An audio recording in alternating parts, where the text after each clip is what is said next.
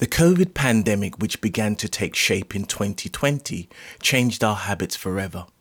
One of the byproducts of the pandemic was an increased interest in business ownership, and during that time, record applications were made to Companies House for new limited companies. However, if you're a fan of Marvel movies, you will know the phrase that with great power comes great responsibilities. And for directors, the responsibilities of companies are great indeed. Our next guest is Jonathan Cooper of the Directors Helpline and the Director's Choice, who has created a niche for advising and supporting directors with the everyday struggles. If you want to know how Jonathan can help your business, join us after the introduction. Hello and welcome. I'm Clayton M. Coke, and I'm also the host for The Cashflow Show, the radio show that's disguised in the shape of a podcast, but with so much more. Every week we'll be interviewing someone inspiring from the business world and finding out how they started in business, what their trials and tribulations were, and how they intend to grow their business in the future. We will also be finding out about what they do in their spare time, as well as asking them to pick a book, a film, and a favourite single or album, and to share their reasons for doing so. So why not join us at The Cashflow Show? It's not just a radio show, it's a whole new way of doing business. The Cashflow Show, coming to you from the city of London. Real people, real business, real talk. Hello, Jonathan, and welcome to The Cashflow Show. Hi, Clayton. Thank you very much for having me. You're most welcome. So, as I've said in the introduction, you are in the position of having two companies that are really designed to help directors. What I wanted to do was ask, how would you describe your roles at the Directors Helpline and the Director's Choice? A bit about my background. I've been involved in insolvency for about 15 years. I came out of the lending market in the first crash in 2008. I've taken an active role in helping directors with advice in restructuring and all sorts of general aspects of running the business. And insolvency, traditionally was basically you go to your accountant and your accountant refers you to an insolvency practitioner. And times have changed over the last sort of 10 years where the sort of relationship between accountants and directors is probably a bit different from what it was, with the introduction of cloud software and certainly online accountancy packages. People don't have that relationship with their accountants anymore, or is not as robust as it was. And with this sort of resurgence of online marketing, there was a massive need for sort of directors to get a very, very direct advice for situations around their company. I created the Directors Helpline to do that. So basically people can come to us to free service. We have different arms to the business with consultancy, with funding, and we've created a panel of professional partners by insolvency practitioners and funders and accountants. So people can come to us as almost like a platform to express their issues. We can give them some clear guidance and then essentially hold their hand through whatever process that is right for them. What we did find very quickly is directors running a business and a company are two very separate things. A business is the trade, what the assets, the staff, the director himself. But actually running a company is quite a difficult thing to do if you don't have the right team around you. And you can quite easily trip up and fall into some choppy waters. Certain decisions are wrong or certain events happen. And, a lot of times we speak to directors and the business is clearly viable, but the actual company isn't. And that's maybe down to you didn't have the right accountant at the time or the right funder. So what we're trying to do is change almost the mindset of running a company shouldn't be something you do on your own. It should be something where you have support. And the Directors Helpline is very much of a face-to-face. On the phone, we speak to the director, ascertain their needs. The directorschoice.com is pretty much the same thing, but it's a platform. And it's a platform where directors can go and choose what service they need dependent on their needs. We're all familiar with comparison sites. As consumers, we're very, very spoilt with technology, essentially. We can take pretty much any product and within 10 minutes, we can compare and choose and know what's right for me, what's expensive, what's cheap. But as a company director, there's very, very little sort of support out there to help them run that company. I need a decent solicitor. Well, what type of solicitor? And to help them engage with what they're looking for. Out of COVID, which has hit everybody. It's decimated viable companies overnight. These people, some industries like events and hospitality that have been trading for years profitably. No one envisaged it. No one saw it coming, but has come in and essentially changed the whole landscape. The problem from directors' point of view is, there was limited support packages. They were very welcomed at the time, but a lot of the support packages were borrowings. So they're loans, it's debt on a balance sheet. So if you lend a company money that has basically been forced to close for 18 months, and then you sort of request it to pay it back, that has to be serviced out of the profitability going forward. And that puts an immense strain on the cash flow.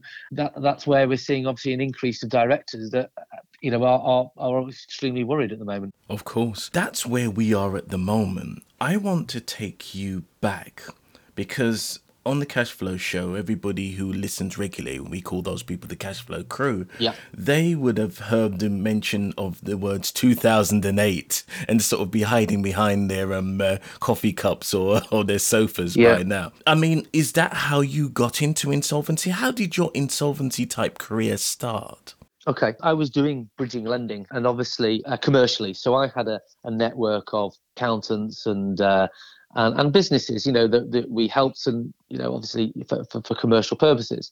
And in 2008, when effectively the bubble burst in property, commercial lending was pretty much one of the first to go. Now, I sort of stepped out of that and I still had that network of accountants and, people that we networked with in terms of businesses. And suddenly they were asking for debt advice. It sort of evolved. It wasn't a conscious decision. I was almost like transitioned into it because of the event at the time. But what became very clear was I had a network of professional bodies like insolvency practitioners and funders and law firms. And it needed someone like myself to almost be that middleman, to speak to the directors or speak to the accountants' clients, give them a bit of reassurance, and then introduce them to the most appropriate outlet. And that then evolved. I then was employed by an insolvency firm, essentially going out and seeing clients and giving them some sort of structured advice. That evolved into me running the insolvency firm. So I employed insolvency practitioners, and I did that for a good 7-8 years. So I know the insolvency world well. We sort of pioneered the online market because, 15 years ago, the only way a company director could find an insolvency practitioner was essentially through their accountants. Nowadays, obviously, online is the place to go for most things. That's how us as individuals want to go and research, certainly something that we're not familiar about or something we're not sure about. We were one of the first companies to really generate an online presence, and directors would come to me directly, and then obviously we'd go through whatever procedure needed. And then, 5-6 years ago, I exited that and sort of wanted to go back to more consultancy. I've always sort of been on my own, so to speak, and worked like that. And there was a real market for obviously to have a brand of like the Directors Helpline, just to really put my flag in the ground of where we stand. We're not insolvency practitioners. We don't claim to be. And for that very reason, insolvency is unlike any other industry. A director would engage an insolvency practitioner who then in turn, their duties is to investigate that director. So it's a very sort of, a director's got two hats. They've got the hat of, I've run the company, and I've got the hat of, well, what about me personally? So as the Directors Helpline, it's a real service that we understand the director's implications before they even push the button, because sometimes you can solve one problem but create another. And that's what we're seeing more and more of. So yeah, that's how I evolved essentially into where I am now. What I find fascinating is that when people sign up to be a director at Companies House, many of us do not know the depths of responsibility that we face as a director. 100%. Or how we can get lumbered with loads of stuff that we didn't expect. And I think this goes back to me to those sort of Victorian days when being a company director was a big thing. Only certain people were company directors. I liken it to the property ownership. So we've seen property ownership post Margaret Thatcher 1979, and most people who didn't own homes at that time being encouraged to purchase property till it just went Yeah. completely over the top and everybody started purchasing 2 or 3 properties and then became landlords. And I've seen people who said to me, "Oh, Clayton, I've got 3 properties and blah, blah, blah, and this is the cost of it, and I want it done cheaply." And I say, your big problem is society didn't design you to be a landlord. Correct. You didn't come from a moneyed family. That's why you don't have the support network. And the same way for many directors. The Directors Helpline, from what I can see, provides that support network to questions that really don't get answered at Companies House. It is. At the end of the day, 99% of all directors don't set out to fail. You have a business idea, you set up a company, you get an accountant, and you're away. And when things are going well, when money's coming through the door, there isn't any problems. It's when things happen. And one of the things that sort of staggers me is we're a very entrepreneurial country, the UK, which we love. We encourage people to set up businesses, try things, ideas. But there's actually no exam to be a director. At 18 years old, you can set up a company, you can register for VAT, and you can, go on your merry way with no sort of qualifications as such or understanding on corporation tax, dividends, intercompany loans, VAT, tax returns, anything. So you're thrust into this world. So you're running your business, and the default position is, right, I need an accountant. And you get an accountant and you think of it, right, well, who's the chiefest accountant? And this is where the sort of level of education needs to sort of be stepped back. And, it goes even back to schools. I'm staggered that, in certain sort of curriculums that they don't have budgeting and forecasting and how to manage money. And, what I find is 99% of all directors that go through a process, who have found themselves in a situation, a lot of times it could have been avoided if 6-12 months ago they'd had better advice or a better accountant or a better funder. Insolvency doesn't happen overnight. Obviously, with events like COVID, it accelerates the process. But certainly, before then, insolvency is a lead up. It's something that happens in the company that then causes an event that then has a reaction, and it's how the director deals with that would sometimes dictate, certainly in the smaller businesses, the owner-managed businesses, it dictates what the result is. I'll give you an analogy.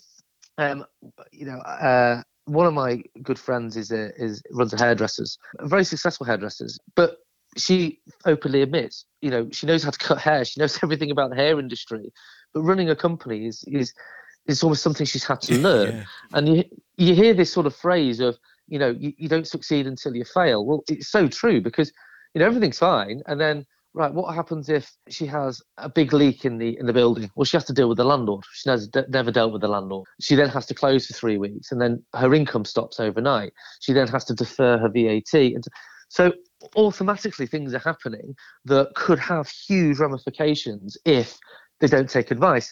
And the problem is when something happens in a business, the director doesn't then think, oh, I need to go insolvent or I need to shut down. Your natural instinct is to survive. And it's that level of survival of, right, I'll borrow, I won't pay myself, I'll do this, I'll do that. And that is where they're very vulnerable, because I've seen in this industry, unfortunately, we end up counselling a lot of people. In the Directors Helpline, we set up a mental health program, which I fund. At the end of the day, I can do anything with a company. I can help them all day long. But some of the people, the stress that they put amongst themselves, when they lose their house, that marriages break down and stuff, the mental health side is so important, because it is only death. There is resolutions, there is a solution, but it's having that confidence to take advice at the stage. Where I've learned over the last 3 or 4 years, and where the Director's Choice has come in and Director's Helpline, is after COVID, change the norm. Okay, you need to understand what is good in an accountant. What's the importance of a good accountant? Because the whole psychological aspect is a hairdresser. So the hairdresser I helped has had a very, very different sort of path to work than an accountant has. An accountant's had to go to university, get a degree, work at a top four, and they run their own practice there. Whereas the hairdresser's had a very different route, and to actually engage those two to get the right fit is actually quite hard. one of the things I'm trying to champion at the moment is educating people why a good accountant, what an accountant should be doing for you, or what do you need out of an accountancy. It's like getting the right match for the right accountant. And if you get that right, insolvencies will actually sort of be few and far between in years to come. Or when there's a problem, you can approach your accountant. Funding's another one. The amount of people that don't know what type of funding is out there. We've all heard of overdrafts. But the problem with an overdraft is the bank will probably want a personal guarantee against it. Indeed. So automatically, you're putting yourself at risk of having a limited company. One of the first things that directors say, I haven't paid myself, almost like it's some sort of, medal. And it's like, why? You're taking all the stress, you're taking all the sort of risk. You should be the first person. If your business cannot sustain or pay you a wage every month, you need to think realistically, what are you going to do? What is the plan? So the whole things we're trying to do is not obviously only deal with people at the moment who need help, but realistically is change the mindset. And the Director's Choice is a platform certainly that can expand, that people can join a community. They can understand. It's like a platform all about them, and it's all for them. It's totally free. We have links to every professional there is, and they can choose what they feel is right for them. It takes me back to the whole days of consumers like Martin Lewis. The whole thing of, when I looked at what he's done, he was almost like the man of the people. He told us what the banks wouldn't. He told us what the best rate. He simplified it for us. But as a company director, there is nothing out there for them to get this information to help them make decisions. There's a real lack of or a gulf of engagement between professional services, certainly insolvency practitioners, accountants, funders and solicitors, with company directors, because it's a world that they don't know. They don't understand, and why would they understand? Indeed. And that's what that platform is to keep the right people on our panel, but ultimately give a director experience that, when they need an accountant or when they need a solicitor, they get the choice. And everything out there at the moment, from what I could see, is a matter of, well, you put your details in, I'll get a load of accountants to ring you, or a load of fund. I don't want that. I want to put in that I am a builder. I need an accountant who specialises in construction with 5 partners within 10 miles of me, because that's me.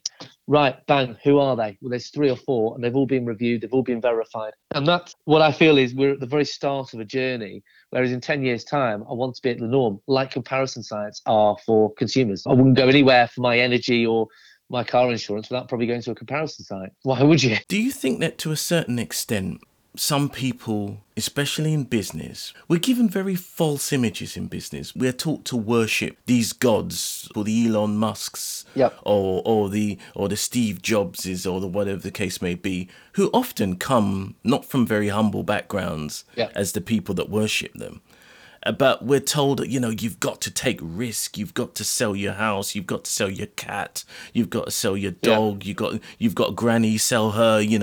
This is what you can do. Do you find that people that come to you are people who have imbibed that message and now find themselves in problems?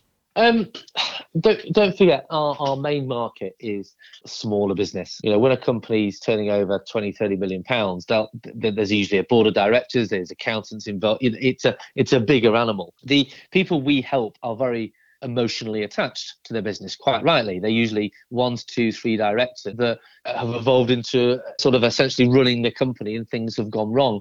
I don't think it's a matter of, I think obviously social media doesn't help with the portrayal of running your own business is money, success and stuff like that. You're naive to think if it is like that, because what you don't see is all the failures and the sort of the uphill struggles that people have. Ultimately, what I say to people quite categorically is, I can't help you run your business, because your business is you. It's what you do. It's your trade. It's your profit margin.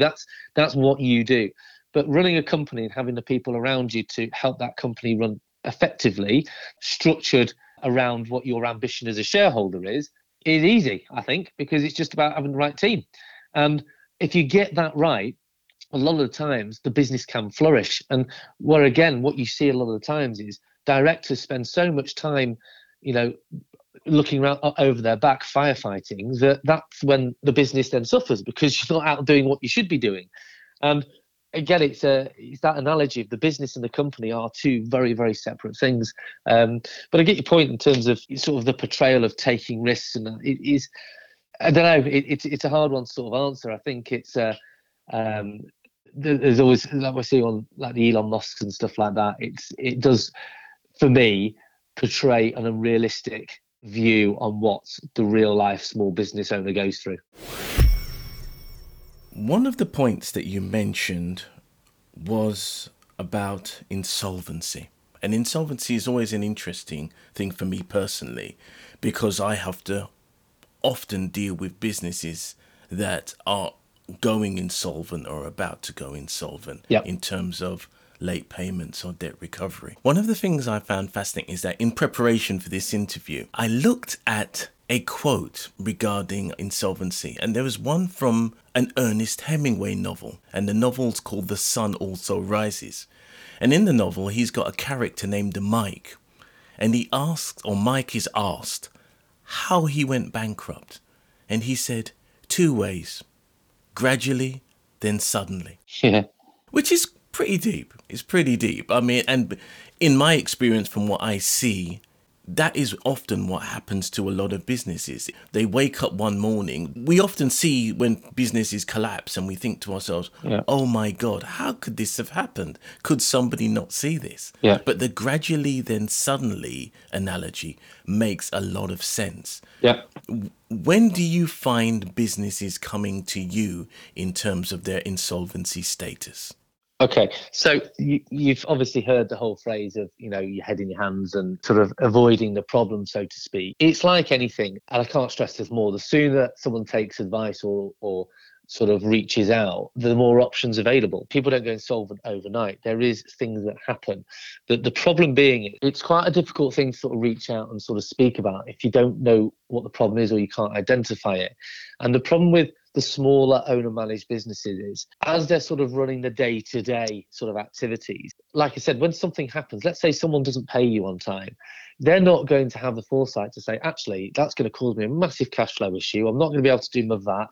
And that's then going to cause me, if these sort of certain events keep going on, I'm then actually going to take insolvency advice.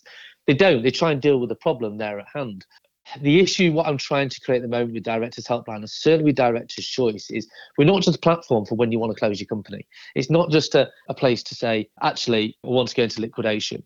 That's only usually one small part of the jigsaw of the whole offering. We want to be a place that they can relate to and they can sort of fall back on to say, someone's not paying me, what should I do? I'll go to Director's Choice because I've got some guides and advice about what I can do and can't do. And that, if they got that sorted there and then, would alleviate any further problems in the start because it's dealt with.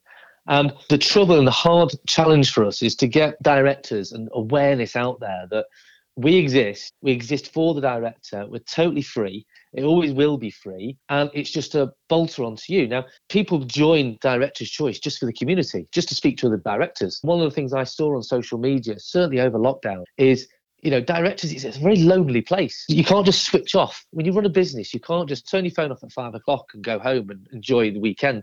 You live it 24/7. That affects all sorts of different things in your family life. Now, there is rewards of being self-employed and running your own business, but certainly over the last 3 or 4 years, that stress and everything is built up inside, and people like to sort of speak to other directors and get information. And that's why I'm trying to create a community of Directors Helpline and Director's Choice. It's a place that you can ring us about anything. It takes 5 minutes to say, what do you need? What's the problem? And we will put you in the right direction going forward. If we get that right as part of our strategy, then going back to that analogy of the Ernest Hemingway, the gradually and the suddenly, as things start happening, if the mindset is, let's reach out and speak to someone, then, the suddenlies won't happen. And that goes like mental health is another thing. In the last 5-6 years, the awareness of mental health has been brilliant because it's now acceptable to go out and reach out and talk like it should have been. Of course. And the more we can change people's points of view and running a company, and it's not a pride thing. It's not a, like I say, people don't set out to fail. And some of the things that happen in business are unavoidable. COVID was totally unavoidable, but it's what you do about it is real measure of you. Because if you don't do anything, then obviously there's little that anyone can do if then suddenly happens and you're closed. And that's the only sort of piece of advice I give directors is it's not a pride thing. It's not anything like that. And it's about the smart people and the brave people would ring us or take advice when I've got a bit of a problem here. And there's no question that's a stupid question. And I say this to directors, the first question I ask them, certainly when we talk about accounts, is like, with respect, do you know how to read a set of accounts? No. Do you understand them? No. Why would they? Unless they've been basically gone through it. Yeah. This is what this means. They're just given a set of accounts every year and told to sign them. And unless they're too almost like afraid to ask questions and challenge them. Of course, because that's what you've been led to believe. Correct. Because your accountant's told you, listen, I'm your accountant. This is all right. This is because accounting has become so computerized and mechanized to a certain extent. Now there's no relationship that says you're spending too much on chocolate biscuits. Maybe this is messing with your bottom line. And that's where the problems occur of me and the director, which is directors' loans, because people set up a company, they start taking money, which is all great, and obviously it goes into a director's loan that's then reconciled at the end of the year and posted as a dividend. Well, then if something happens in that year, they need to continue to take the money to live, but then if there's not enough profits at the end of the year, you create a director's loan, which is fine because many companies have director's loan, but not if it then goes down to an insolvency route and you have to close. Because as it forms part of an asset, the liquidator or the insolvency practitioner has a duty to chase it in. And then they pursue the directors personally. So again, we're not in the game of getting people out of directors' loans, but I am in the game of going into something with your eyes open, with a transparent and a fair landscape, because too many people are falling into the trap, going insolvent and thinking, well, I'll just close my company and get rid of all the debt. But then 2 months later being pursued personally for directors' loans that they knew nothing about. And that, again, is quite a frustrating thing because it goes back to the whole getting the right accountant. Well, explain to me what a director's loan is. I pay you, Mr. Accountant. Explain to me what a director's loan is, what corporation tax, what VAT. Help me structure my company and my finances in my aspirations as a shareholder. What's my plan? What's my 5-year, 10-year plan as a shareholder? Unless those conversations take place, at the end of every quarter or every month, the accountant should say, right, here's your 3 numbers. Here's what you've made. Here's what you turned over. And here's your VAT bill or something. And I'm on plan. I don't need to know anything else. And that's the relationship between, as a company director, with the right team around me to help me run my business. And it's so important. And one of the good things that come out of this is when people do restructure, because we have ascertained that the business is viable, but we actually need to put it into a new co and a new company that's going to pay tax and employ people going forward. It's a catalyst for change. Right, now, going forward, you've learned from your mistakes, get a decent accountant. This is the best type of funder for you. We need this credit insurance. The list goes on. Directors are they all flourish because it's like, great, because my business was viable, but my company wasn't for the different reasons we've gone through. And now going forward, they'll be successful. And that's essentially why we do what we do. A lot of what you've said is about people really learning from their mistakes. Yep. Do you think in the UK that we don't really have a culture of saying, it didn't work out, mate, but do you know something? You can do this again, as opposed to, my God, you're a failure. Brits we beat ourselves up a lot. So when I speak to directors, they do feel an element of personal, I failed of this. But where I try and sort of stop them in their tracks is restructure. The business sometimes is viable, but there's reasons, not excuse, but there's reasons why the company's insolvent. Now, they have 2 choices. You can either carry on and either, get into a worse position where someone will make the decision for you, or you restructure it. So the business would continue, but through a new entity. Now, as much as it comes under criticism of, people just got rid of the debt, one thing I'd assure your listeners and directors is that's a very formal process. Investigations take place. There's reasons why. But ultimately, that's why you have a limited company. What I say to directors, whereas if you don't do something and you just close or let someone close for you, then it has failed. As a director, have the foresight to say, actually, I need to take control of the situation to make sure my business is viable and safeguard the security of my employees. Again, no one chooses to be in the situation that they're in when they call us, i.e. I'm insolvent or I've got bounce back repayment problem. No one chooses to be there, but they are there.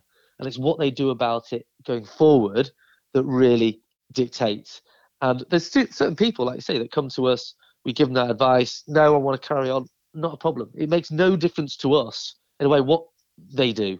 Our job is to relay every option out as clear as we can so the director understands them, to then make an informed decision of what's best for them. And if we can do that, then it's not up to me to judge what they do. Again, going back to sort of the question, I think directors, certainly after COVID, now with the cost of living, Brexit that no one seems to mention, all these sort of things coupled up, have a business that continues to sort of survive all that and trace through is fantastic. But ultimately, there's businesses that haven't. And I think directors really sometimes beat themselves up about the situation they're in, where very few are in a situation because of their doing. And that's our job, to really give them a bit of confidence and reassurance about going forward. The cash flow show.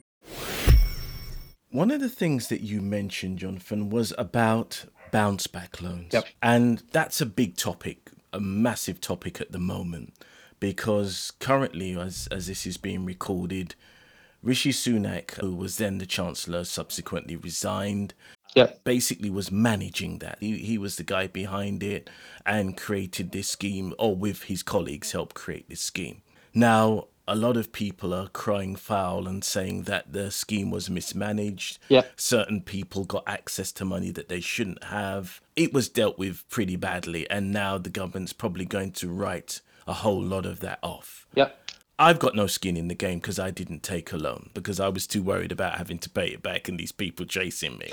When you work in late payments and unpaid invoices, I've got a very strict rule that says don't get high on your own supply. And if you get involved in that situation, you know what the consequences are. So what is the landscape at the moment for people with bounce back loan? Because I saw an Instagram post that you did recently. Obviously, some people will be able to see the show notes at the end of this and see what your Instagram is and follow you there. And I suggest a lot of you as business owners, especially in those based in the UK, that you do follow Jonathan's Instagram, because I think that there's some great nuggets of advice there. So what would you suggest the current landscape is of bounce back loans? Obviously, a very, very contentious issue. There's been a lot of negative press about bounce back loans. But there's a few things I would sort of remind everybody and take them back is, firstly, one of the reasons for the level of fraud was probably with how the scheme was introduced. Essentially, when COVID first hit, there was obviously small businesses that were very fragile that obviously if they stopped working or they were forced to shut, wouldn't last very long.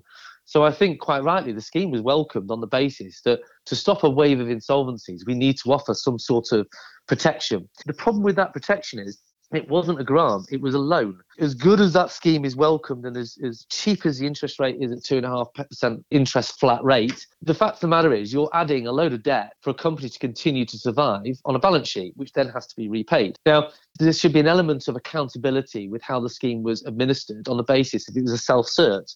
So you put in your turnover and the sort of level of ease and accessibility this 50 grand or up to 50 grand was pretty much unlike anything we've ever seen. So if you have a scheme that's so easily open to fraud, you're going to get fraud. What I would say is the individuals that have committed that, who then subsequently dissolved the companies or essentially have just left it, there is consequences because the Insolvency Service have created a huge task force to reinstate these companies and to pursue the directors. And what you'll start seeing coming out of the wash is things that have happened that have taken a year to get through the line of directors being prosecuted for misuse. But I think the majority of the business owners, obviously, as the grants weren't there, these owner-managed businesses that structure themselves on salary and dividend created a huge problem because you couldn't furlough yourself because I furlough myself for £500 a month doesn't pay my bill. No. So you take this bounce back loan in obviously good faith.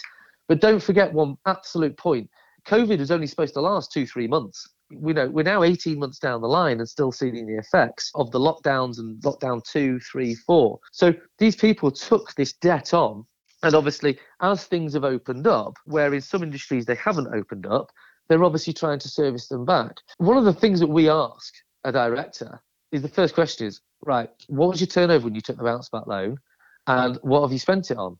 Now, again, you're going into very, very sort of certain territory here, because if someone set up a company in January 2020 and got a £50,000 bounce back loan and spent it on himself, we wouldn't help him in any way. We'd sort of say, I suggest you either repay it back or speak to the bank because all that's going to happen is the insolvency service will wind you up. We certainly don't give any advice to those people, but they are very, very few and far between. What the reality is the scheme was a loan. It's a very cheap loan, but it was lent to unsustainable businesses in the first place that couldn't just shut for 18 months and then start paying back £800 a month. It's all their profit whilst maintaining bills going forward. And coupled with the whole HMRC stance, where they've started to become a little bit more sort of aggressive in terms of time to pay schemes and retrieving that tax. These businesses clearly were viable and now have companies that are not. And that's why you're seeing the level of people missing I think it's 193,000 are in arrears with the bounce back schemes. And the analogy of you kicking a can down the road, it's a very contentious thing of when you see on social media, certainly our Facebook platforms, we talk about bounce back schemes and you get people pay it back. Well, it's not as simple as that. Again, businesses took this money out to survive. There's two ways of looking at it. If it was me and I was let's say a contractor and I was forced to stop and I was on salary and dividends and I had to take a bounce back loan, what would I do? Would I stop paying my mortgage and feed my kids or protect the loan payment? Well, I know what I would do. So it's easy for people to criticise and to sort of have their point of view.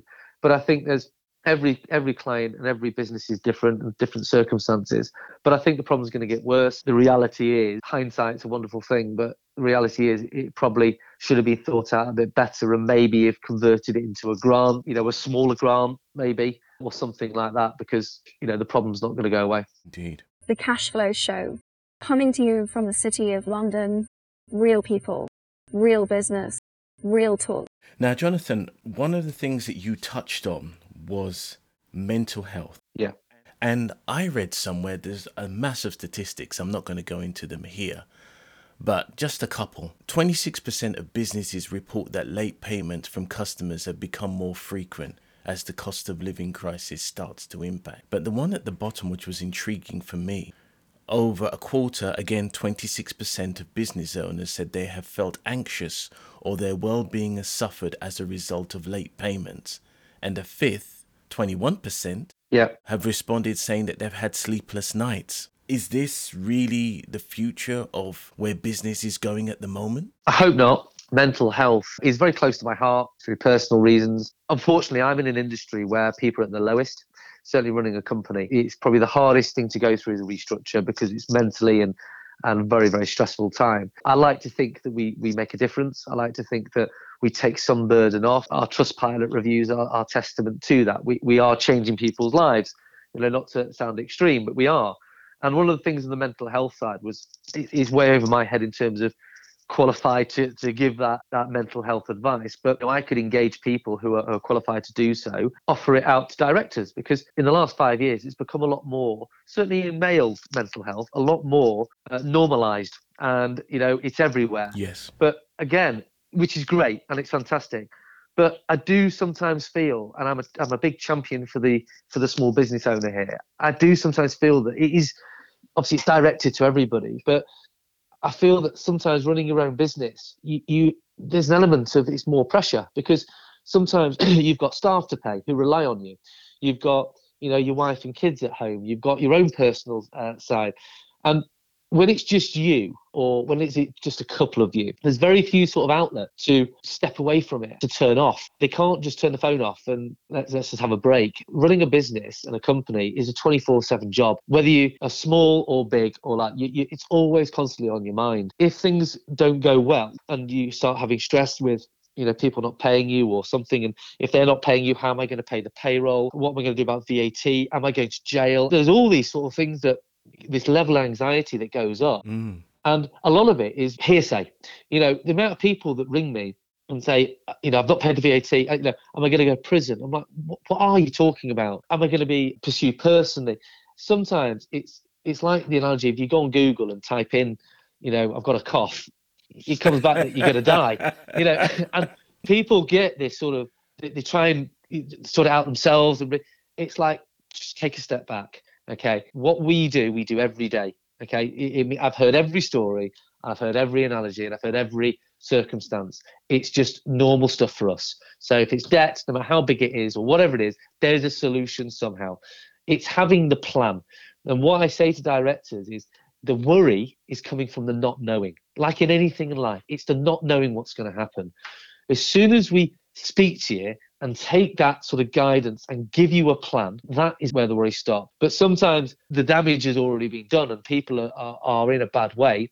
And that's where, I think it should be, I think other people should follow suit. I think certainly in industries of high stressed environments like insolvency is, I think they should all sign up to some sort of mental health programs for people, like lenders that fall into arrears. If you fall into arrears with your lender, I bet it's out there for consumers. I haven't even checked. But if I fall into arrears with my mortgage, I'm sure there's, the way we're treated in terms of empathy and all that is already in place.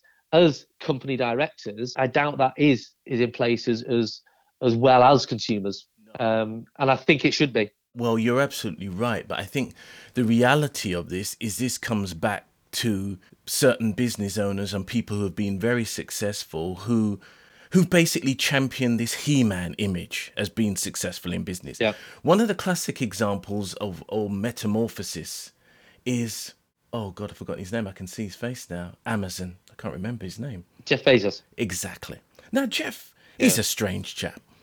He seems to have sort of turned into Lex Luthor from Superman. He's bald? Well, he's obviously shaved the rest of his head off and he's gone for the clean-shaven look, Telly Savalas, whatever you want to call it, not a problem. Yeah. Common look. However, he's built himself up now, looking very, very bulky and sort of taken on this kind of sort of very sort of hyper-masculine thing. And I think when people see that as business owners and directors, especially for male business owners and directors, people then think, oh, these people, they're rolling in money. They don't need any support. Oh, they're on the floor with us now. So there's not much empathy there for directors and business owners, because that's that common perception that you run a business, you're making a fortune. Correct. And so why would I feel sorry for that guy? Yes. Those people who are in that position also have those mental health difficulties, but it doesn't get highlighted because that's seen as a sign of weakness. Correct. It was one of my friends, I'm sure, and I could get this wrong, so don't quote me on it, but who basically has such a high level of anxiety. Your normal thing is, well, what have you got to worry about in life? The trouble is however you run your business, small, medium, large, it's successful, not successful. I don't think success is determined by money, and I think it's the wrong way of looking at it. But, everyone has their problems. Everyone has issues in the business. I think when you employ people, you've got a level of responsibility to almost look after them as well. So I've had many conversations where, people say, oh, you're self-employed, or, almost an element of resentment. The small business owner is a community. You don't know it until you do it. And I didn't. Before I was self-employed and I was employed, again, you don't have to worry about your salary. You've got to worry about just doing your job. So obviously when you go into that world of having to make a living, in a way your attitude changes. And that's where where people sort of say, well, you're salaried and dividend, you pay less, or it's more tax efficient, you earn more money. In a way, I'm like, well, too right I do, because we have more risk. We have more risk. We have more, in a sense of actually going out there. We don't have any security. And self-employed people, or any sort of size business, that level of security is never really there, because you're always out finding the next thing and obviously trying to grow your business. It's a bit of a social media trap, really, when you go through your Instagrams and stuff. And I've only had to sort of learn social media as we've grown, but everything's portrayed in life, no matter what you look at, as great and successful. And I think people are, obviously, it's not as simple as that, and it's not really as real as that. And that's unfortunately the world we live Indeed. in. Where I sort of struggle sometimes is the mentality of, this has come from Facebook and stuff, as people's opinions, whereas in America people want you to be successful, they encourage you, they celebrate you, whereas in sort of the UK it seems to be the other way around. As soon as someone sort of gets successful, you want to bring them down. Sort of funny analogy for me. It's funny way of looking at it. Here at the Cashflow Show, we've done something called the Transatlantic Sessions, okay, which you'll probably be able to listen to shortly, which is 4 interviews with 4 American entrepreneurs. Yeah. And that was very, very, very different. And it was. One thing that's interesting about American entrepreneurs, no matter what stage, whether they're running a big business corporation or they're a CEO, or whether they're running a car lot or anything in between, if you ask them to publicize their business, they do it at the drop of a hat. Yeah. It's like they're born with an elevator pitch, ready to roll, no messing about. And if you're a business and there's a possibility for doing business, they're open to it. Yeah. If there's not, then fair enough, it's not for me, buddy. I'm going to pass on this one. There is a different mentality. Even doing this show, doing the cash flow show, I'm honest enough to say that when I ask certain people, it literally is like I'm telling them I'm a dentist and I'm going to pull your teeth out. Yeah. It's really, really, really difficult because dealing with somebody such as yourself, it's slightly different because there is a willingness because you know that you've got a message to spread and that message is vitally important to directors everywhere.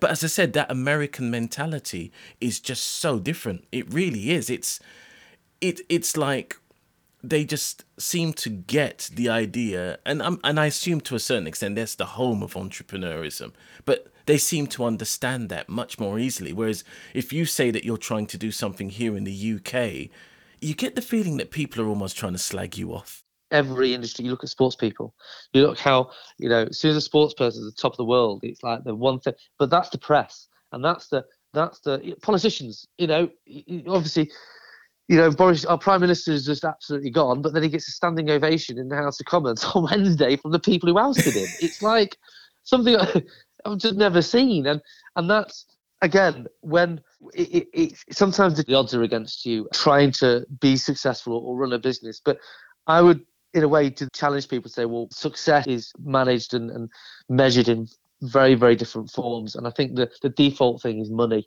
That people think, well, you got money. Well, what's enough money? Because it's like when you get a pay rise at work, you live to your means. You're not suddenly rich, are you? And I think where you've got to sometimes, and everyone's been sort of at fault of this, is sometimes realizing, well, you've got a healthy family at home, you've got time. Time's one of those things that I think it measures success, because if you've got the ability to have time, it's the most precious commodity or precious thing in this world. Because as we know, certainly COVID has taught us, anything can happen at a click of a finger, and the world can change overnight. It certainly changed me as a person, because lockdown taught me to be less selfish, because I am selfish. I go to work, and work was my life, and trying to help other people. But obviously lockdown we all reflected on life, and it's like we spent time with our families, and actually things are more important in life. And then suddenly the world opens up, you're back to sort of normal again. It's a big thing to try and hold in the back of my mind, as in, right, try and switch off, go back to family or whatever it might be. Because time, I think, is the most important thing we've all got. I do agree with you on that point, because I do think that a lot of people are obsessed with the numbers, and the numbers are helpful. The whole point is wherever you go, in wherever your afterlife, or you're not going to have an afterlife, or whatever it is you're going to do, you can't take any of that with you. It's just not going to go. It won't fit inside your coffin. It's not big enough. No. So therefore, it doesn't matter what you do. I mean, the time and the quality of time that you spend with people is more important. And, I always say to something, if somebody shows me something, I always say to them, guess what? That's 5 minutes of my life I won't get back. Yeah. I look at things in those terms now, and I think the having a business is not necessarily now about how much money can I make, how rich can I become, how content can I become within myself. Correct. And again, there's very few self-employed people, okay, that when you say, would you go back to employed? No, they wouldn't. Because what it does give you is it gives you that element of your own destiny. Yes. To a certain degree. As much as sort of a risk that is, and a bit sometimes nervous. Well, I always say, it was a funny analogy years ago with the lending market. Obviously, if you've got a job employed, obviously any lender will lend to you because, you got a set wage every month. But self-employed, you're scrutinised. And it's actually, well, if I was lending someone money, I'd rather lend someone to self-employed because they've got to make that every month. So whereas you could get sacked tomorrow as an employee. It's this whole thing that when you speak to people, certainly I'm trying to put back in why you were self-employed in the first place. Your business isn't bad. You've been trading 10 years, but things have happened. You might have made a few bad decisions, but that doesn't make you bad. It just got you into the situation where you are. And again, we keep drumming in that thing. Don't think you've got a bad business or you're a bad director or you're a bad business owner because of the situation you're in. There's reasons. There's very few people who have manipulated a situation, for their own benefit and have gone into an insolvency procedure. And what I would say for those people, there is always repercussions. So again, it's that message of support and that we're trying to, give out and guide people to say, actually, give yourself a bit of a break and remember what's important. And I always raise an eyebrow with someone who says, I wake up at 6, I don't get back till 11 o'clock at night. I work every weekend. I'm like, well, you're doing something wrong, I think. With respect, you are doing something wrong because you're either going to have a heart attack or something, or you're not delegating right to something. Again, there's this whole thing as in money never, you're always working.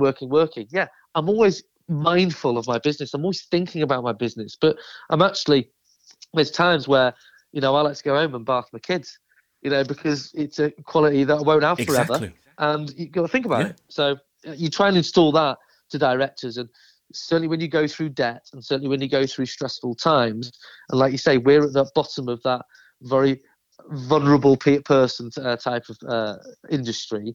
Our job in a way is to say, listen, let's get a plan. We're on the way up and remind them of certain things that are important. And, the sooner they can speak to us, the easier job it is, basically. Exactly. I mean, in our previous discussion there, we talked about downtime and spending time with family or spending time away from the business. And obviously, that's one of the things I wanted to highlight on the Cash Flow Show. I wanted to create a section where we talked about things other than business, and a section that I've titled, What Are You Like? Yep. And obviously, I give a pre-show questionnaire to everybody who comes on the show, and I don't know if you remembered what your answers are. No, probably not. Don't worry. No, don't worry. That's great. I can help you because I've got my notes. Okay. And basically, you put down as your favorite book, Eddie Hearn, 12 Steps to Success. Yes. Why does that resonate with you?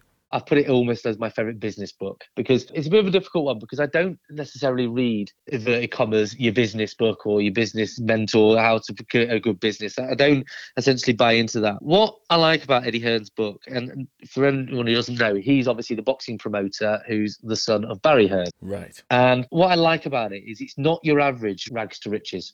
He's not just sort of found something, he was poor, he's got a product, he's gone out and made millions.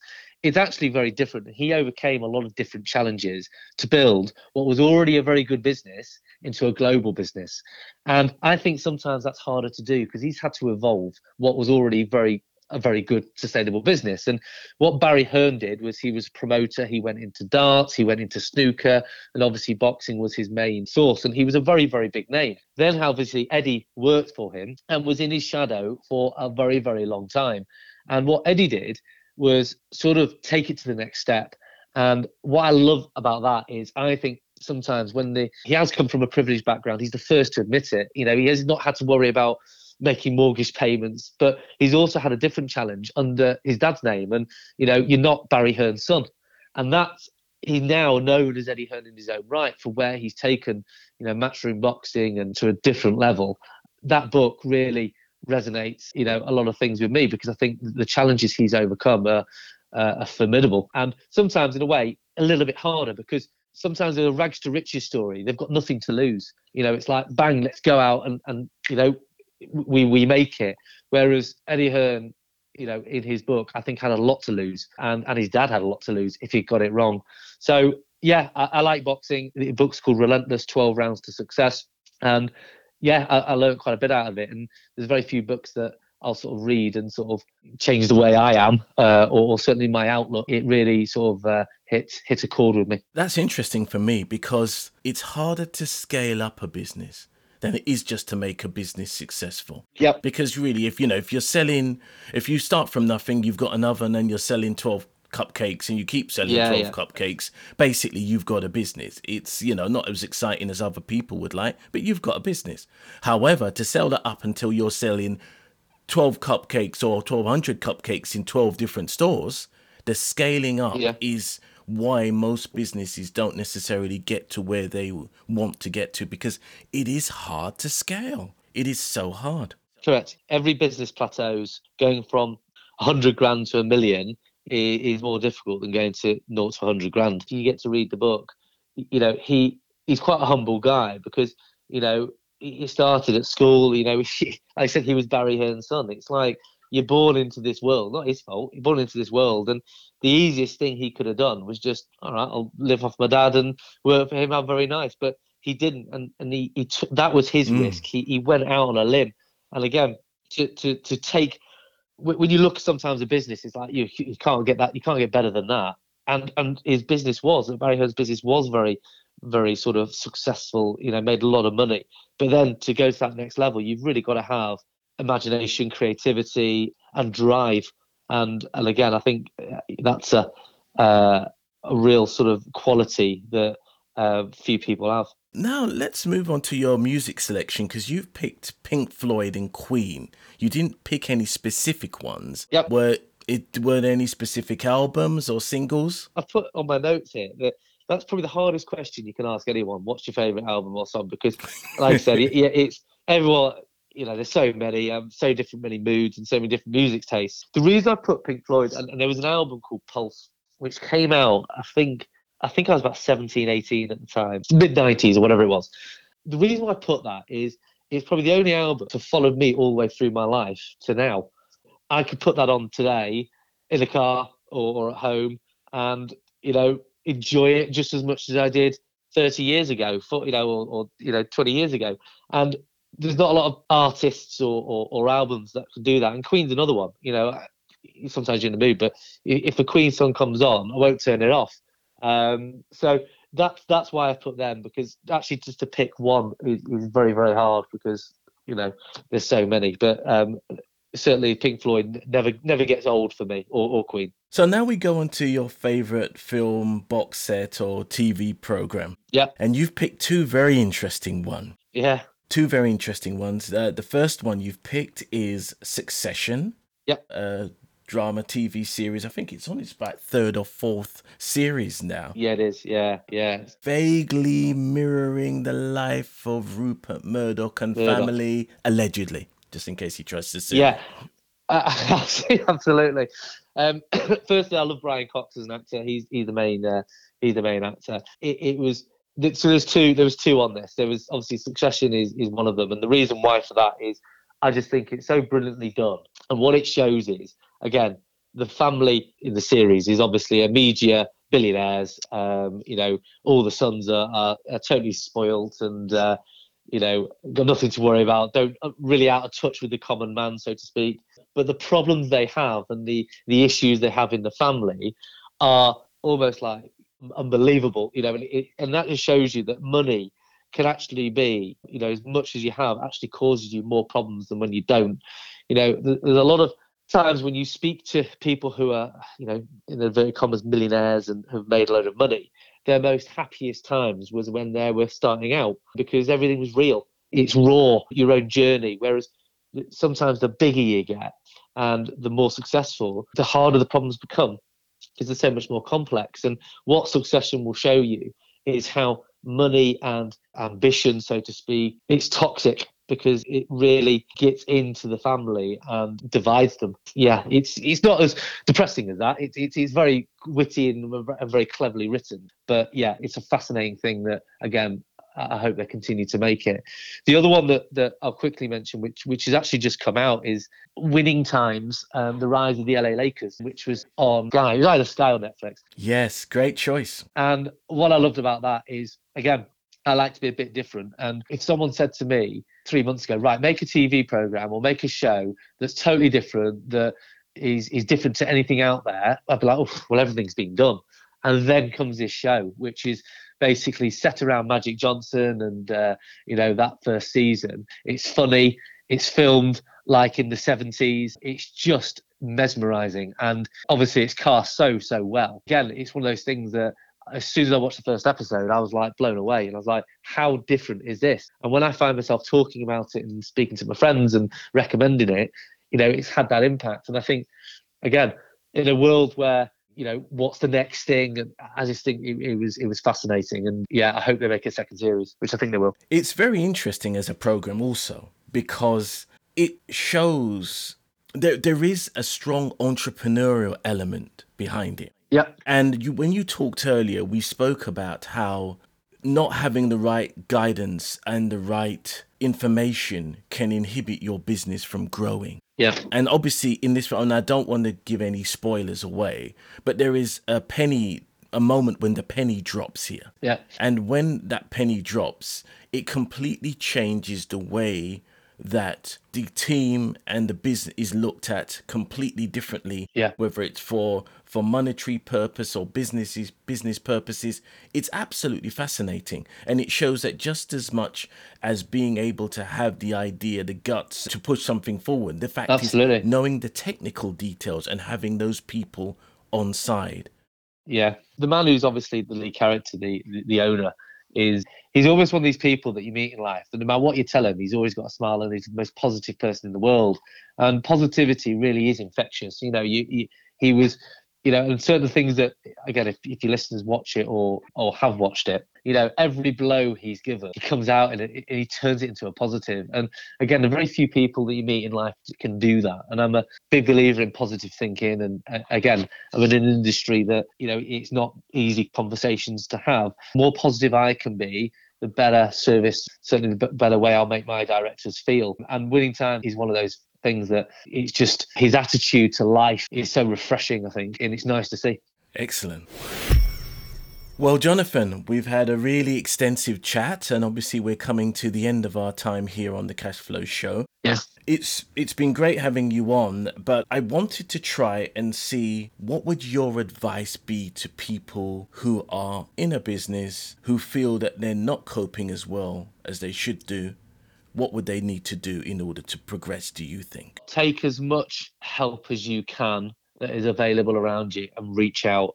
You know, I think when I go through my Trustpilot reviews, which are really, really close to my heart because it's just an absolute reflection on what we do. You know, we are a free service.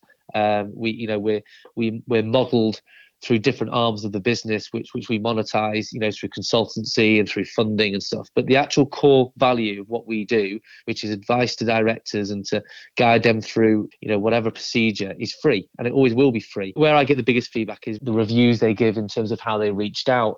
And that's, like anything in life, is probably the hardest thing to do. If you're feeling ill, it's, you know, males predominantly don't like going to the doctor. Indeed. You know, the sooner they do, we can help. And I think where my marketing people do a lot of, you know, I'm heavily involved in our marketing because it's my message of what I'm giving out. They just put it together creativity in a creative way. But what I'm trying to sort of get out there is you're not alone. I hate people feeling like they're alone because it's a very lonely place as a director. And if I can portray that there's a little bit of support, whether it's, you know, a 5-minute chat, whether it's how do I log on to Company's House, whatever it might be, coupled with a platform that they don't even have to speak to us, they can go on and join a community, then it helps them a little bit more to run that company. And that's the sort of best advice I give any directors is look what is out there. It doesn't even have to be us. You know, there is other people that do roughly what we do, but not certainly to the scale that we do it. You don't get a medal for doing it all on your own. No. One of the sort of final things I leave with is I did a sort of exercise with, you know, our staff. People's always asked me, you know, what's been your biggest challenge? And it's like, well, our biggest challenge is probably creating our own marketplace and scaling it, along with obviously trying to portray what I've done on my own for so long to the people that work for me. But I think we did an exercise where we did our culture, you know, what's our values as a company. And we narrowed it down to 4. And it resonates so much with directors. The first one is be approachable. You know, I've tried to, everything I've done in this business is to allow a director to reach out to me and not feel embarrassed, not feel, you know, sort of like a failure, is to be approachable, be the norm to reach out for help or advice from myself or our company. The second one is to have obviously absolute integrity. You know, we are the most transparent. We've got no agenda. You know, we've got no, it's not selling. It's literally a portal for guidance to help you run your company and your business. The third one was we are 100% director dedicated. Everything we do is for that director. It's around a director, their personal issues, whatever it might be. is 100% director focused. And the fourth thing, which is a big one for me, is add value. When a director speaks to us in whatever capacity or goes onto the platform of directorschoice.com, I want them to come away and feel that we've added value to them and we've helped them in whatever format, whether it's mental health, whether it's they found the right accountant, whether it's joining a community. We've added value that they didn't have before. So my message to sort of your listeners and people like that is, certainly with the rise of social media, you don't have to pick up the phone. It doesn't have to be an awkward conversation. If they're not comfortable with that, there's another platform that they can go through and be totally sort of anonymous. But obviously, like anything in life, the sooner you reach out and allow us to help, speak about it freely and not be embarrassed, the easier it is. And why should you be embarrassed of certainly something like a pandemic, which was not anyone's fault, that came up and surprised everybody, but has unfortunately put you in a difficult situation? Why should you be embarrassed about that? That's just life. And I think if we can give one message is to, use what's out there, because don't try and do it on your own, because it will cause more problems than it solves. We've talked about what people need to do. We need to then direct them to you. So what's the best way for them to contact you? What are the socials or the email address, or what? That's the best way? Well, there's obviously Directors Helpline, which is our main core. It's www.thedirectorshelpline.org. We're on Instagram, we're on Twitter, we're on Facebook. If you just put in the Directors Helpline, we will come up. The Director's Choice has a similar presence on social media, and that is www.thedirectorschoice.com. And again, we're on Twitter, Facebook, Instagram, and TikTok. So what I've started to do, which you might see, is a lot more videos of me. I think sometimes, it's easier to try and we're going to do lives and sort of answer questions that directors have every day. I think it will become a lot more easier for directors to maybe understand certain situations they're in, rather than trying to read it and understand it. Please give us a follow on that. Excellent. Thank you very much for that. One thing I would say to everybody is that this and all the other details that have been mentioned by Jonathan will be in the show notes. Jonathan, thank you very much for sharing this extended time. Thank you very much for having me on. I really appreciate it, and thank you for sharing that wisdom and that understanding with us, because obviously that there are a lot of people who are going to gain some positive thoughts and obviously progress their businesses in that way. Hope so. So thank you very much again, and we're now going to play out with the outro. Thanks. Take care. We've come to the end of the Cashflow Show for today, but I would like to say thank you to our guests for taking the time to share their knowledge, wisdom, and insight. If you loved what you've heard on this week's episode, please head over to Apple Podcasts or Spotify Podcasts and leave a 5-star review and feedback, as it really does help. Whilst you're there, listen to some of our other episodes, which you are bound to enjoy. We want to make this the go-to podcast for entrepreneurs wherever they are in the world, and spreading the word really is the best way to grow our show and our community to achieve greater things. Be sure to join us next time for real people, real business, real talk.